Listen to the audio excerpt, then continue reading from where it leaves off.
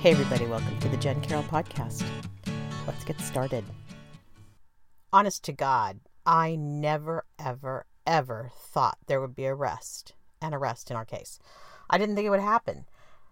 I lived 38 years with the murders. My whole family, we just knew it was something that happened in our past. And after we found out it was a serial killer, and then of course everything just took so long, I never, ever thought there would be a day where we had this man under arrest.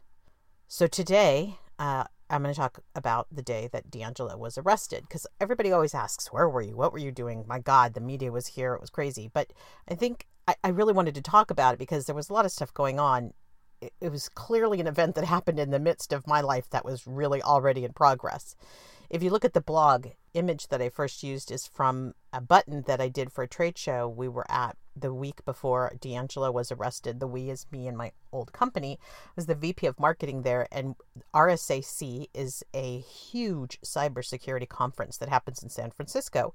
It happens once a year. We know it's coming. It's a big damn deal, and we work really hard to get ready for that show. In fact, I'd put together a giant press activity, which was around a book that I edited with a brilliant criminologist from University of Surrey in the UK. His name is Mike McGuire, and he was adorable and such a professor. And we did this book together, The Web of Profit, and we were talking about the future of cybersecurity and what could possibly happen. And it was a good week. A really good week. Ironically, I was on a crutch during that week because one of my knees has blown up, or my leg has blown up. I'm still dealing with that. But I managed to hobble around San Francisco and get to every interview and do everything I needed to do. And I had a really good time doing it. Met a lot of people. Our booth was smashing with a huge animated Einstein. It was so much fun. And I came home so high from that event. And I decided that I would take some days off after the trade show because not only being on a crutch, but I was slow. I needed to do laundry. There was a lot I needed to do. I just needed to catch up on sleep.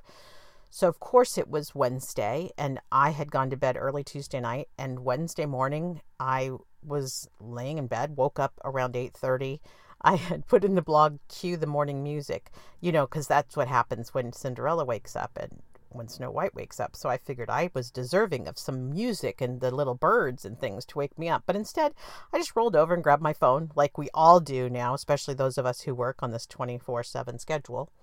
And I'll be damned if there wasn't a message there from my good friend, Lisa Finkelman. Actually, she's Lisa Finkelman Smith. But since I got rid of the Smith, I always truncate that on her name as well. But Lisa had sent me a text. And it's here on the blog. It says, could this really be him? And she had attached an article. And I, as you can see on the blog from the photograph of the text, was absolutely dubious. Come on. We've been through so many false alarms, and so many times our hopes were up for no reason. So I was really dubious. But in fact, I got onto Twitter, and holy smokes, it was everywhere. And even Lisa says it's on KGO, which is our big station in San Francisco. And Patton had been tweeting about it. So yeah, it was real. And I can remember I was laying in my bed. My cats were being bums. It's kind of love. It's one of the upsides of being laid off is having that time in the morning with the cats and just lounge around. But my hands were shaking. I look at them now, even as I record this, because I was just shaking so much. I couldn't believe it. I had no idea what it would mean. But to think that somebody had been arrested, and I was really afraid they had made a mistake. I suspect that others were in that place as well. Really? Could it really be true? So I texted my brothers, and actually my brothers and my mom on the same text, and one of my brother's wives who's very much into this, and I sent them a note about him being caught. And then I called my mom, who, as usual, I always talk too fast for her, especially when she first picks up the phone. And she, of course, was like, what are you talking about? And I said, our guy, he's been caught. And she didn't believe it either. We just didn't believe it. But there was evidence that it was true, but it just seemed so unbelievable. So I went ahead and got dressed, got in the shower and got dressed. I had somebody that was coming over to do a little bit of work with me in the morning. And that turned out to be fortunate because my friend Heidi had come by to drop something off and do some bill paying with me. And thank God she came over, because we figured out pretty fast that morning that we needed to clean the house. really, really fast. If you can imagine I was behind on laundry and sleep, then you can imagine what my house looked like. Well, it turns out Heidi, who specializes in OCD, is quite the magician, and she hid crap fast. I mean, it was the kind of house cleaning where you've already seen I hide dirty dishes in the dishwasher. I hide them in the oven. She hid stuff everywhere, and it was perfect because I was fielding phone calls, and especially from family, and trying to figure out what was what. One of the first calls I made was to the Ventura County Police Department because I wanted to understand, or Sheriff's Office, I forget which is which, but I wanted to understand if this was in fact true and how convinced they were. So I did get to talk to an investigator there, and he assured me it was good. And within, I want to say, 20 minutes of my calling down south, District Attorney Totten called me, introduced himself, and said, "It's a 100% match, Jen." That was the best news I've ever heard. 100%. I know I was cocky in unmasking a killer. For the first time, frankly, I was cocky because I was done. I can't believe we were still talking about it when we filmed that in, I guess it was almost 2 years ago now. But I couldn't believe we were talking about it again. And I was like, come and get me, mother. You know what? Come and get me, because I'm over this. We got you. We have your DNA. You may not be found yet, but we're coming for you. And science is going to win this. And science did win this, as it turns out. But science is going to win. And so I just needed to know, once I heard that 100%, I knew that was it. We had heard that the press conference was going to be at noon. So Heidi decided to stay until noon that day, which was good. Because then after I talked with Totten, that's when I had my moment. I think the tears were kind of this, it was weird. You know, everybody says, how did it feel? How did it feel? There's not a feeling. Oh, that's such the aggravatingest question ever. And now when I hear them asking other people, I want to scream for the other people, because how did it feel isn't a good question. Feelings aren't just like, oh, it felt like, my hand was caught in a door. That's a feeling. But how did it feel? Well, good. It felt good. But I couldn't tell you feelings yet, because you don't process feelings at the same time you're processing information. You're taking all that in. And that's exactly what happened after I talked with District Attorney Totten. He was so confident that I think it was just kind of this relief.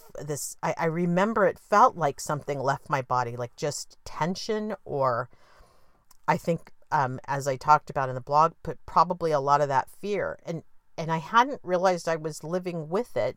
It wasn't anything I was aware of on a daily basis. It's been a long time. In my brain, I had to decide he was dead. That's the only way I could really function. So he was dead to me. So I think that relief and the tears were really that idea of the fear leaving my body, which when you don't even know it's there is it's like an exhale. It feels good. It feels good to have that go away. And that's when I made the big decision to commingle or combine and unify my names. So when I was 18, way before I was 18, back when my dad was alive and everything was going on, there was a show called General Hospital. And on the show were Luke and Laura. And Laura's nemesis, if you remember, was Jennifer Smith. And that was not just the only Jennifer Smith in my lifetime. I actually went to an art show when I was in 3rd grade, I think it was. And there was a painting by Jennifer Smith up. And I thought, I didn't do this painting. This isn't me. And then I found out, which is weird when you're in 3rd grade, that there was another Jennifer Smith at my school. And as early as 3rd grade, I thought, I don't want to be just another Jennifer Smith. I didn't think about it like it sounds, like you egomaniac, you insane person. You can be the only Jennifer Smith. But I didn't like the idea that people couldn't know what was mine.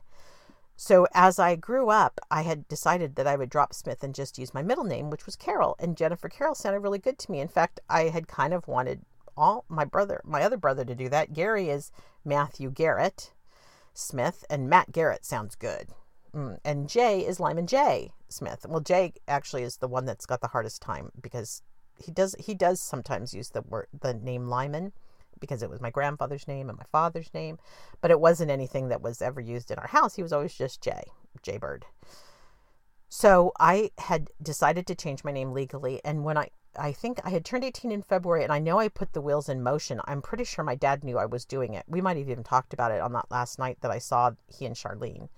But I had put in the legal paperwork to go ahead and do the name change, and I had my name legally changed in the spring of 1980. I'm nearly positive that's when it was, because I wanted to have it done before college. I wanted to start college with my new name. So I had just anything to do with the murders, I had always still used Jennifer Smith or Jenny Smith, because Jenny was what everybody called me when I was a kid. And so I wanted to go ahead and just keep that name associated with the murder, because it was definitely publicized. I was in the newspaper. It was out there.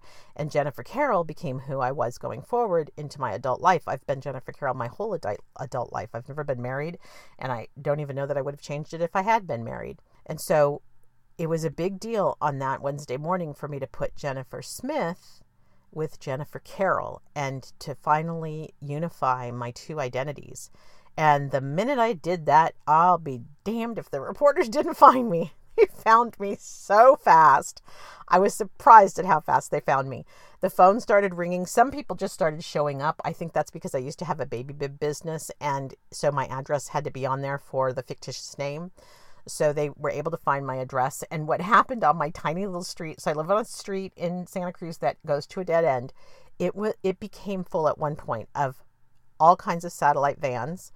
My neighbors didn't know what the heck was going on. One of the reporters came up to the door and said, "You've got a gaggle out here," which I only know because I follow politics and have recently learned what a gaggle is, but that's many reporters in one place.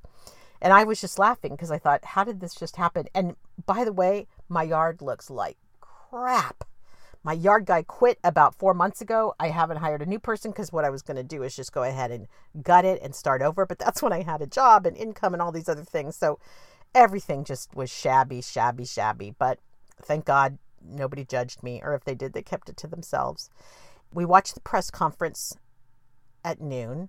And then as the day proceeded, reporters just started coming, and there were many. And I did some Skype interviews, which are hard because you have to get your computer up high so you're not looking down and have 75 chins. And then I also did, of course, lots of television and some print interviews. Those were great. A guy from the New York Times, a photographer, came and took our picture. That's on the About Me page, one of the photos he took. They were so interestingly different. He wanted to be outside and all these other things, and they actually came out really good. The one they used looks rather pensive. I look really pensive, but that's okay. This is the kind of thing where you've got to, as someone like me who's so used to smiling, and actually I usually am making other people laugh or feel good. That's me. I've been that kind of person. I realize this is fairly somber and I need to not be a jackass. Okay, we've already established that I am, but this is a serious thing, and I do take it seriously, and it's also someone's life who's been arrested, so I hope they have the right guy, because I don't want to have the wrong guy. I want the right guy. I want to hate the right person, right? So anyway, it was a very, very busy day with all the reporters.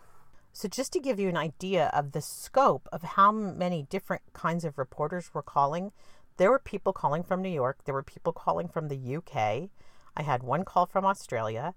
There were photographers and cameras and things, did Skype interviews. But the thing that I think was the hardest is that everybody wanted a reaction, and everybody kind of asked the same thing. And after you've told so many people, I know as a communications person, as a marketing person, you don't want to have the same soundbite all the time. So I was really trying to have some different soundbites for different people. And thankfully, the really good reporters came in with very good questions. At one point, there's a picture of me holding up a bottle of Windrift cologne. Well, I've held on to that bottle ever since my dad died because it smells just like him.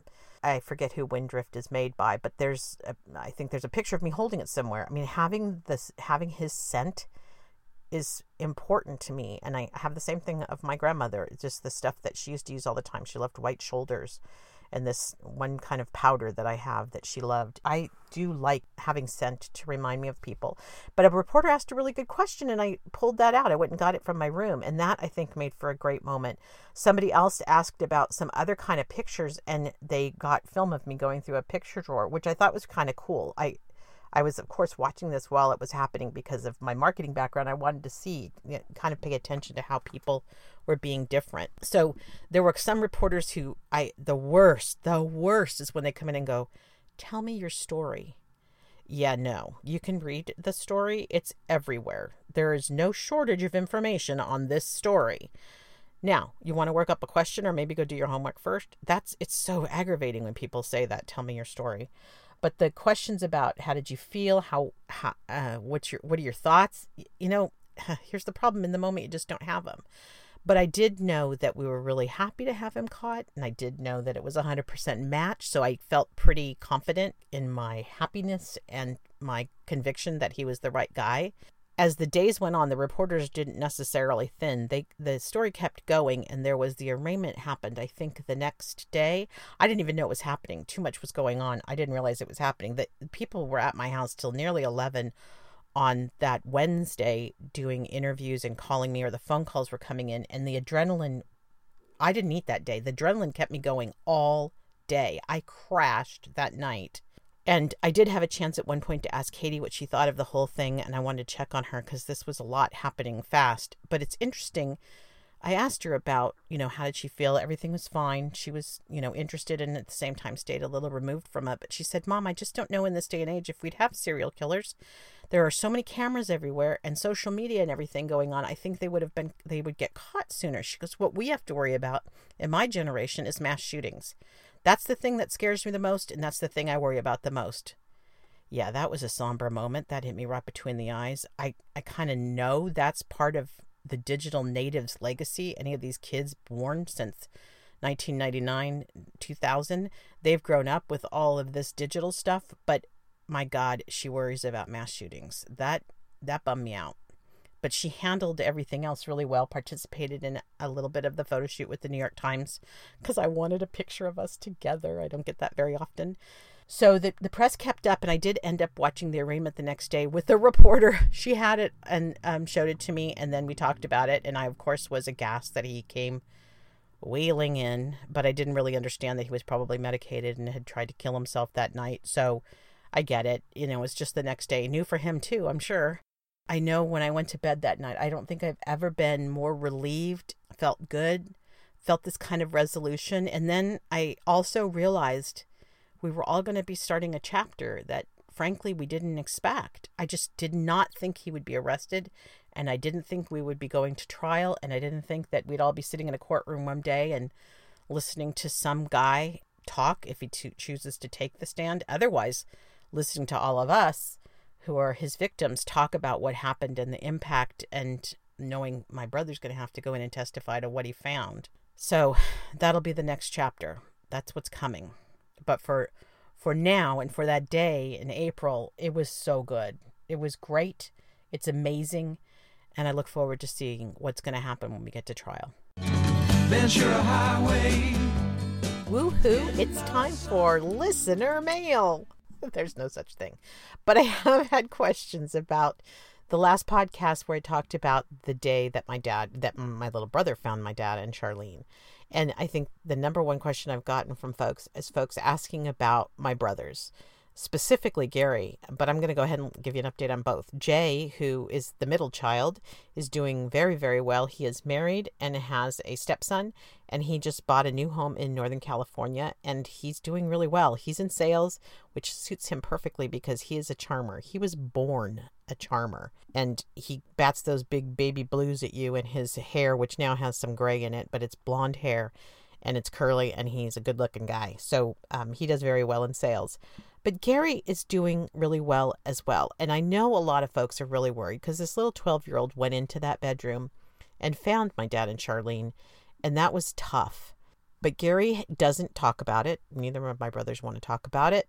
He's preparing to go to the preliminary trial because in California we do preliminary trials. We don't do the grand jury approach that is done in other states.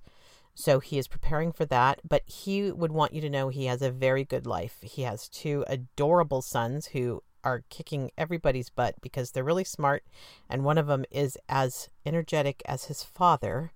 Gary has always been an extreme sports guy, and he got a kid that's just like him. So welcome to apple not falling far from the tree. He has a wonderful wife that he met in law school. And I told you I'm surrounded by lawyers. They're everywhere. Both Gary and his wife are lawyers. So I hope that answers the questions. Please don't worry about him, but I'm hoping maybe he'll let me interview him. We'll see as we get closer. He's not going to want to do it now, but as we get closer to the preliminary trial, he may let me do an interview with him. So let's cross fingers. I know I plan to do an interview with my mom, which will be hilarious. So maybe we can get my brothers to participate as well. I really appreciate you listening to this podcast, and I love people that have already subscribed. That's so sweet. And I really am torturing my family with this. I just want you to know that's true. I am so obnoxious. So thank you for allowing me to indulge myself in this way. If you like the podcast, be sure to subscribe and rate it. And I'm out. Until next time.